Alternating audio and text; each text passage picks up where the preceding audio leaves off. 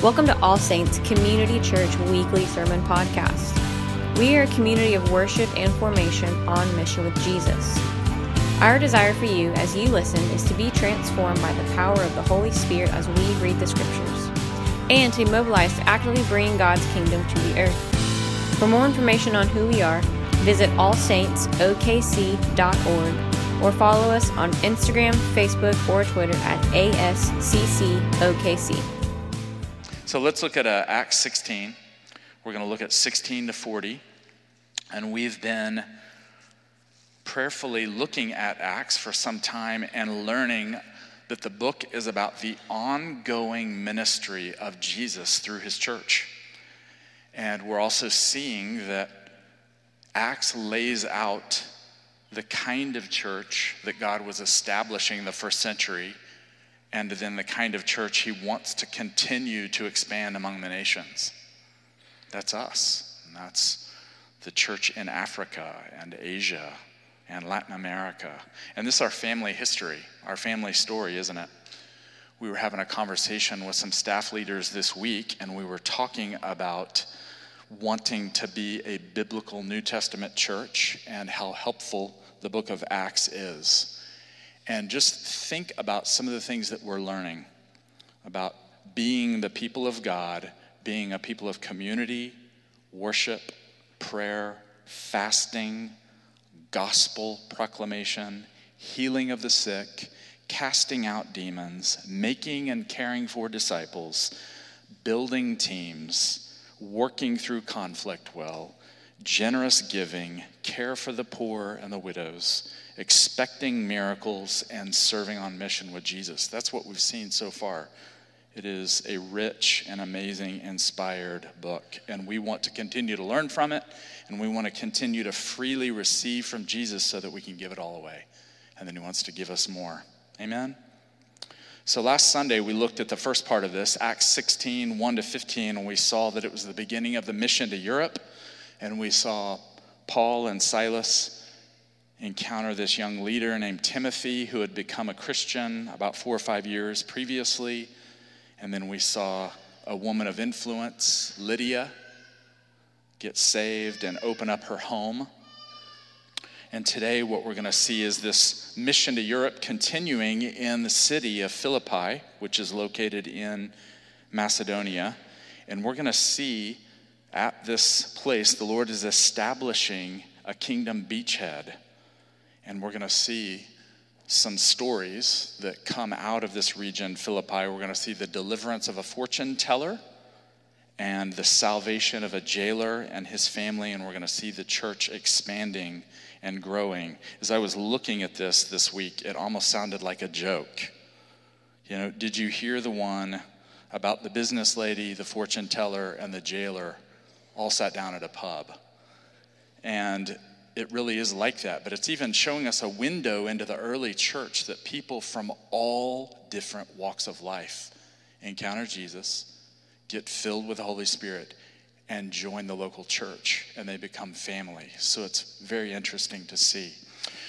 What we'll look at, verses 16 through 18 of chapter 16 first, and again, we'll just take it piece by piece. And Lord, we thank you for your word, and every time we open it, we ask for you, Holy Spirit, to open our minds and our hearts, give us the spirit of wisdom and revelation and the knowledge of God, and transform us, fill us with faith. We love you. We thank you for your word. In the name of Jesus, amen. So in this mission in Philippi of deliverance and salvation, the first thing takes place in verses 16 through 18. One day, as we, and this is Paul and Silas and Timothy and Luke, and they were going to the place of prayer, they met a slave girl who had a spirit of divination and brought her owners a great deal of money by fortune telling. While she followed Paul and us, the rest of the team, she would cry out, "These men are slaves of the Most High God who proclaim to you a way of salvation." She kept doing this for many days, but Paul, very much annoyed, turned and said to the spirit, I order you in the name of Jesus Christ to come out of her. And it came out that very hour. And so what we see here in this mission in Philippi is the team rolling up and the power of the Holy Spirit and sharing the gospel in this region. And they encounter this young servant girl, a slave girl, who no longer owned herself but had been sold into slavery. And what does the text say? She had a certain spirit. And the Greek actually is she had a python spirit. Isn't that weird? And this is basically based on Greek mythology. And so there's a long story about Apollos, the god Apollos, killing Python, a snake that guarded the temple at Delphi in central Greece, and thereby gained control of that particular place and oracle, which meant a place where prophecies were given. And this snake was the symbol of that particular temple there in Delphi. And it was believed that certain young women would go to the temple and get filled with the spirit of Python and become mediums through which the spirit of Python would speak and predict the future. And we know this is forbidden in Scripture as far back as Deuteronomy 18, right? You are not to function as a medium or be involved in fortune telling. And here these early believers are encountering this young lady, and she was following them around and yelling out. Look at what she yelled out here. Some truth here. These men are servants of the Most High God. She's using that Jewish name, El Elyon. And so she's acknowledging that the God they serve is the sovereign God of Israel. And she explains that the team is telling the people a way to be saved. I don't know what your translation says there. The New Revised Standard actually shows that there is no article before that. And so it's actually, she is saying these men are telling you a way of salvation. Isn't that interesting? So the first part is true. They're servants of the Most High God. The second part is not. And we remember this from the Gospels, right? You remember where Jesus would be coming into a new city, and oftentimes no one would recognize who Jesus was, that he in fact was the Messiah, anointed by the Holy Spirit, except who? The demons. And the demons oftentimes would call out, like they did in Luke 8:28, and Jesus would tell them to be silent. And oftentimes he would tell them to be silent because there was a mixture of what they were saying, and they would confuse people. And so we're seeing something similar here. This poor girl is doubly enslaved. She is owned physically by her masters, and then the text shows us that she is also owned by an evil spirit that's inside of her. It's a rather human moment, isn't it, with Paul? In verse 18, he's annoyed. He's irritated. He's disturbed. He's probably put up with her for some time, and so he turns around and says, I command you in the name of Jesus Christ to come out of her. And it came out at that moment. We don't know what really disturbed or annoyed Paul. The verse doesn't tell us, but it could have been that he was annoyed that she was speaking part truth and part lie. Could have been that she was following this group around, and there was some kind of connection that she was making between her own occultic practices and fortune telling and what they were doing. And Paul said, I've had enough. People need to know crystal clear that Jesus alone saves. He's the way to salvation, and he has authority over evil spirits like the one inhabiting this young lady. Now, the modern or postmodern person might read a text like this or hear someone talk about it and say, this is pre-modern. This is an outdated way of explaining things, right? Some of you may have a friend that would say something like that. Evil spirits do not exist in 2022. And then they might go on to explain a passage like this and say, this activity is probably explainable in terms of psychology or neurology or something. And I want us to be clear, evil spirits do exist. They do. They didn't go away. Even though we've had psychological revolutions and Freud and Jung and all the others, they cannot explain their existence away. As a matter of fact, they may be more energized than ever right now. And so we believe here at All Saints, we read a text like this and we believe that it happened then and it continues to happen now. People get demons. Some of you have had demons and the Lord set you free from them. I have. So that's for another day. Maybe we can talk about that a little bit more, but I just want us to see for a moment here that they do exist. And I remember as I was reading this passage this week, I was thinking about one of my first ministry trips to Singapore. It was about 1992, 93, and we were in this large indoor soccer complex, and there were, I don't know, probably 3,000 or 4,000 Singaporeans there, and there was a ministry happening at the front after some meetings, and I remember this young lady comes up and wants prayer. People start praying for her, and she drops to the ground on her belly and proceeds to move like a snake. And I remember thinking, I've never seen that before. Never seen a human being move and slither literally like a snake. And the Christians there, the Singaporean Christians, prayed for her and drove an evil spirit out of her, and she experienced freedom in Christ. And I can assure you that was not something neurological going on with that lady. It was a spirit in her that had tormented her, and it may have affected her neurology, but it couldn't be reduced and explained away like that.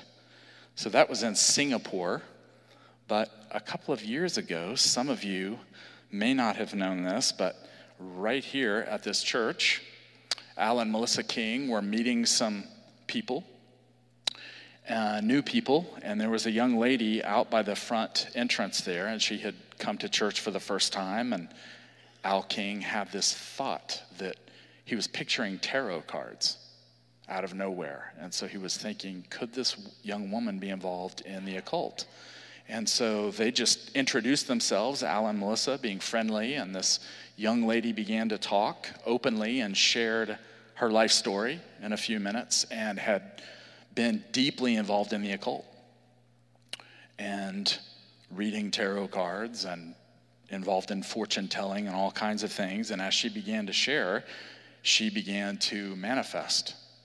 An evil spirit that was in her began to manifest. And the next thing Al and Melissa knew was she was down on the ground, writhing in front of them by the front door. Was anyone there to witness that? I don't know, maybe someone was. And they prayed for her, and she began to get some deliverance. And then Al and Melissa said, we think we're going to pass this situation off to someone else with more experience. And so she began to get inner healing and deliverance prayer, and that's wonderful, right? And then she ended up getting plugged in at the church, and she's now moved on to live with her family in another state, this young lady. But friends, this happens. It does happen. And even if you say, well, I've never seen it, why don't you pray and ask the Lord to make his word real to you in a way? That's a risky prayer. Lord, I would like to see you set someone free from an evil spirit. He might just answer. You might find yourself in a situation because, friends, it happens, and it is the name of Jesus alone that sets people free. Medication is wonderful in certain situations, but not this one. This young lady needed to be set free. Look at the next section here, 19 to 24. We'll read it, and then we'll talk about Paul and Silas being beaten and imprisoned. But when her owners, so the story continues here, and they saw that their hope of making money was gone because the demon had been driven out, they seized Paul and Silas and dragged them into the marketplace before the authorities. When they had brought them before the magistrates, the local leaders, they said, "These men are disturbing our city. They are Jews, and they are advocating customs that are not lawful for us as Romans to adopt or observe." The crowd joined in attacking them, and the magistrates had them stripped of their clothing and ordered them to be beaten with rods. After they had given them a severe flogging, they threw them into prison and ordered the jailer to keep them securely. Following these instructions, he put them in the innermost cell and fastened their feet in the stocks. So we see here when this young lady's owners, slave owners, saw that their money flow had been influenced, they grabbed Paul and Silas, took them into the marketplace before the authorities, and they accused them of a couple of things. Look at what they accused them of. Really throwing the city into confusion and calling them Jews. So we already see some anti-Semitism here in verses 19 through 21, and they go on to say that they're trying to destabilize. They're kind of bringing revolution, and we don't want it. And so the crowd joined in, and we've seen how fickle the crowd is, haven't we? At different times, the crowd may be praising one minute and then ready to throw you in prison the next, and this is one of those moments. So they had them stripped of their clothing and beaten with rods. And apparently there's some historical record that the police would actually walk around in the city, and rather than carrying like a baton, a big nightstick or something, they would carry bundles of rods. And it had a deterring effect.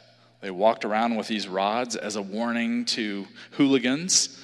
And so these guys were accused of misbehavior, and they were beaten publicly.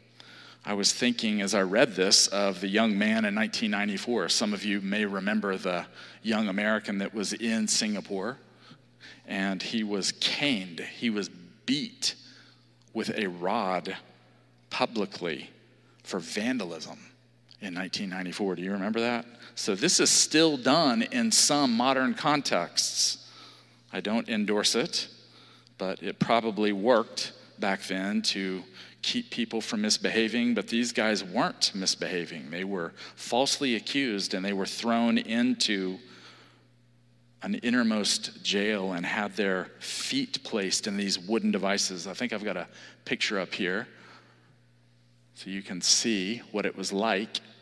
So here's Paul and Silas with their feet in there, and if you notice, there's different holes along the way, and apparently, depending on their behavior, sometimes they would stretch your legs out and put your legs in wider holes there in position, so you were in great torment, and we're going to see how they responded to this in a moment. But just so that we see a text like this in our modern context, I just wonder if we might be prepared in the coming days for being accused of unlawful customs.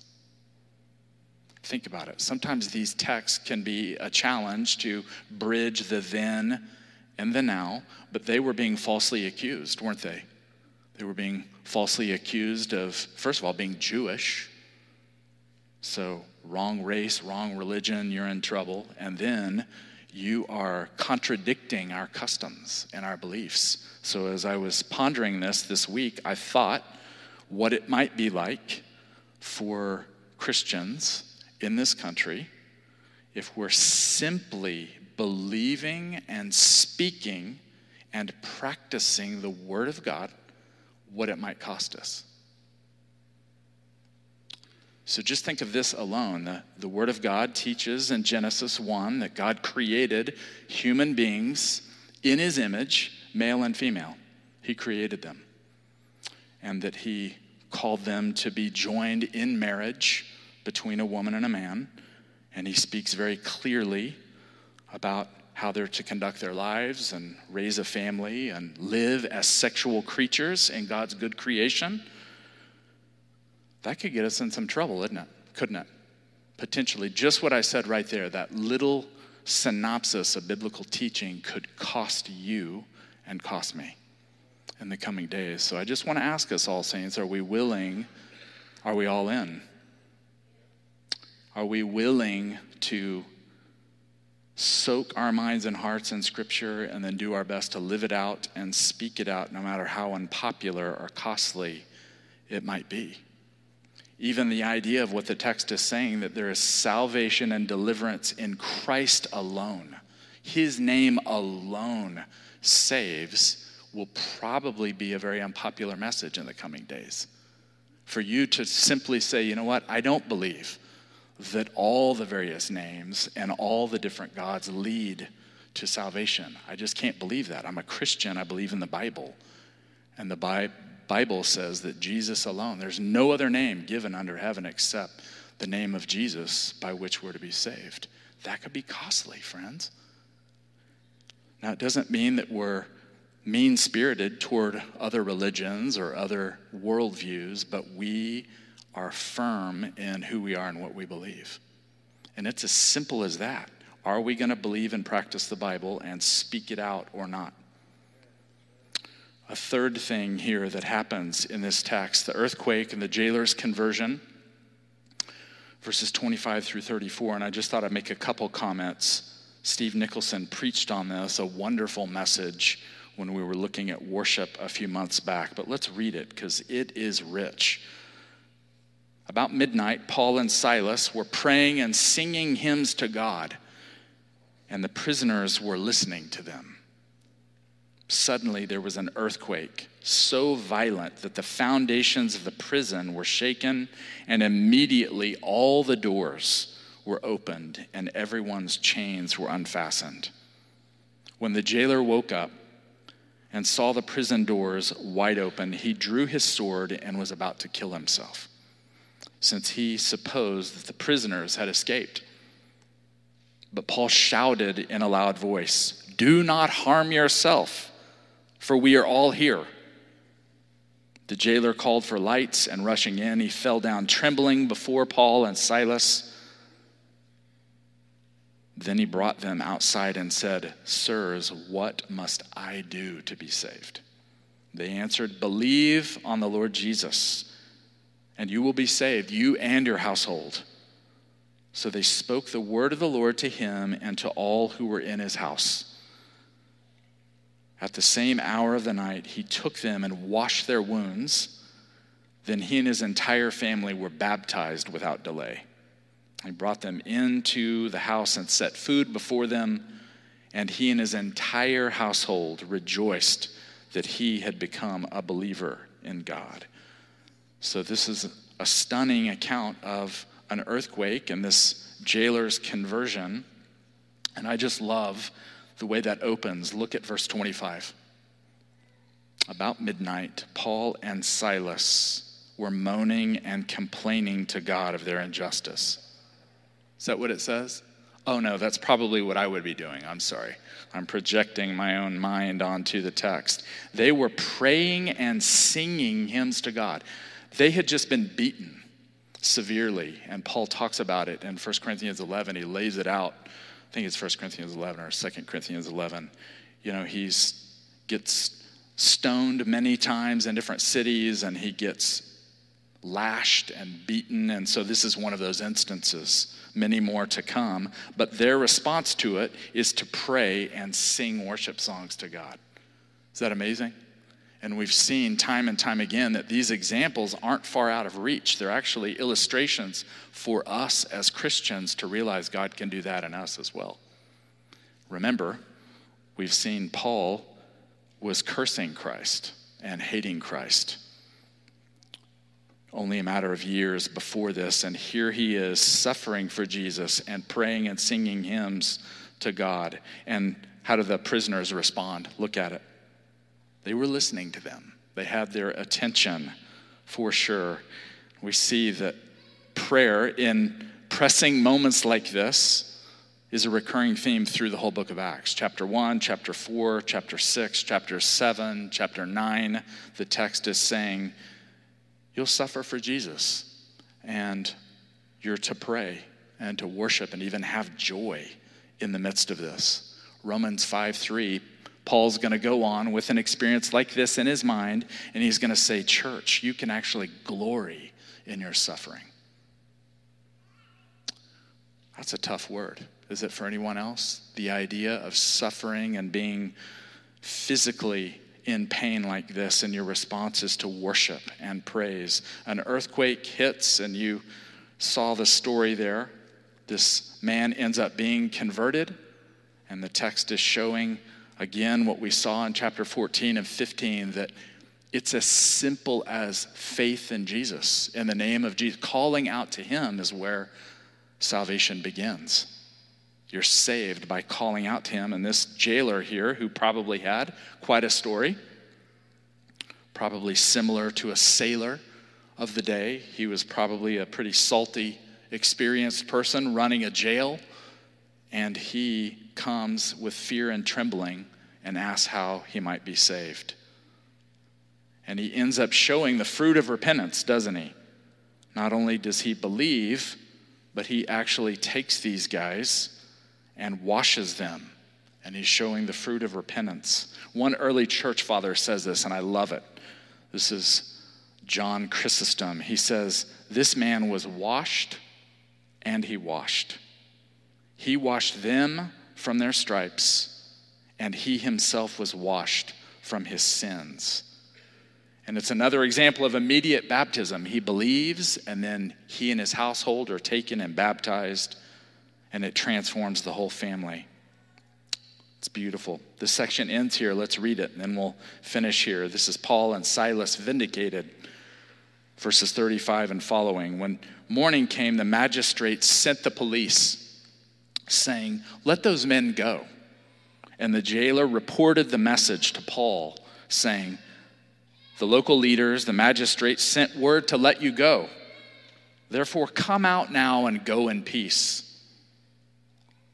Interesting response here, but Paul replied, they have beaten us in public, uncondemned men who are Roman citizens, and have thrown us into prison. And now they're going to discharge us in secret? Certainly not. No way. Not going to have it. Let them come and take us out themselves. The police reported these words to the magistrates, and they were afraid when they heard that they were Roman citizens. So they came and apologized to them, and they took them out and asked them to leave the city. After leaving the prison, they went to Lydia's home. When they had seen and encouraged the brothers and sisters there, they departed. So this is an unusual response, isn't it? Most of us would probably be freed from prison. It's interesting to see, too, that Paul and Silas didn't bolt. They stayed there. This man's life was preserved, the jailer, but they're coming and saying, hey, will you guys, get out of here. And Paul says, absolutely not. You've mistreated us. Why do you think he did that?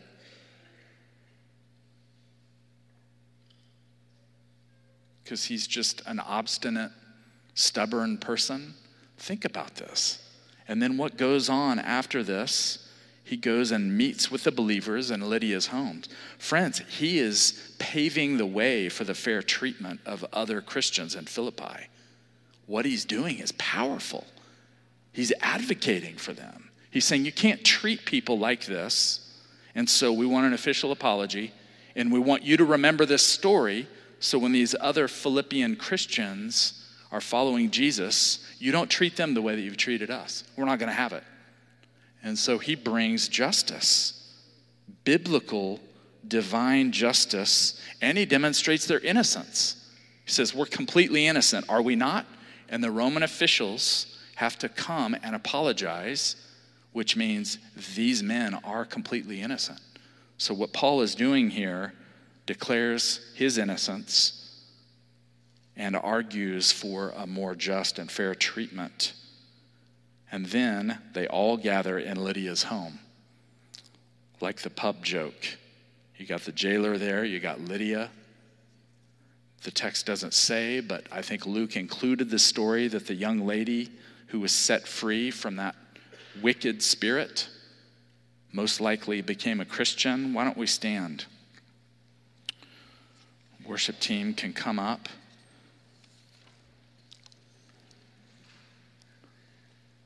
Friends, the Word of God does two things. It encourages us and emboldens us, but at the same time, it challenges us.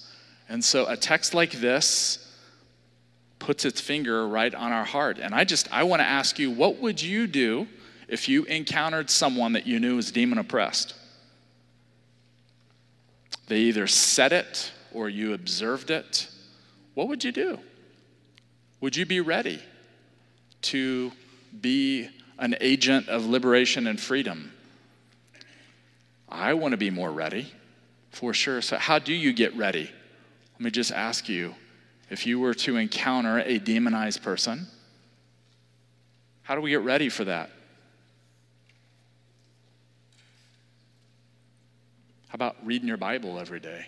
Might be a good idea, right? So there's a practical preparation. Get in the Word every day.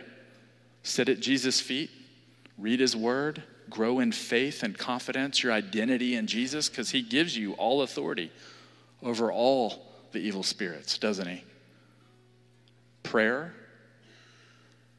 doing a house cleaning regularly with the Lord. Let Him clean things out of you through repentance and confession to other people. Friends, I think that's where we're going in the coming days. I think that you and I are going to get the opportunity to pray for people who are oppressed by evil spirits. Young people, you want to do that? You want to? Yeah, I think you've got quite a few up and coming and quite a few in the future that are going to come to Jesus who have opened themselves up to darkness, to evil spirits, and the church has the answer, right? Therapy can be super helpful, but therapy along with deliverance sometimes. Amen? So do we have some of our ad hoc ministry team up here? Some people? All right, good. You're up here. So I would encourage you to take some time to consider coming up and getting prayer. Maybe you need deliverance today. Maybe you want to confess something to someone. Maybe you need prayer for healing. This is the time that we carve out every week. We're just going to wait on the Lord. Lord, we thank you for this time together. We linger in your presence. We love you. We thank you for your grace. We thank you for the love of God, and we thank you for the fellowship of the Holy Spirit that we walk in. We love you so much.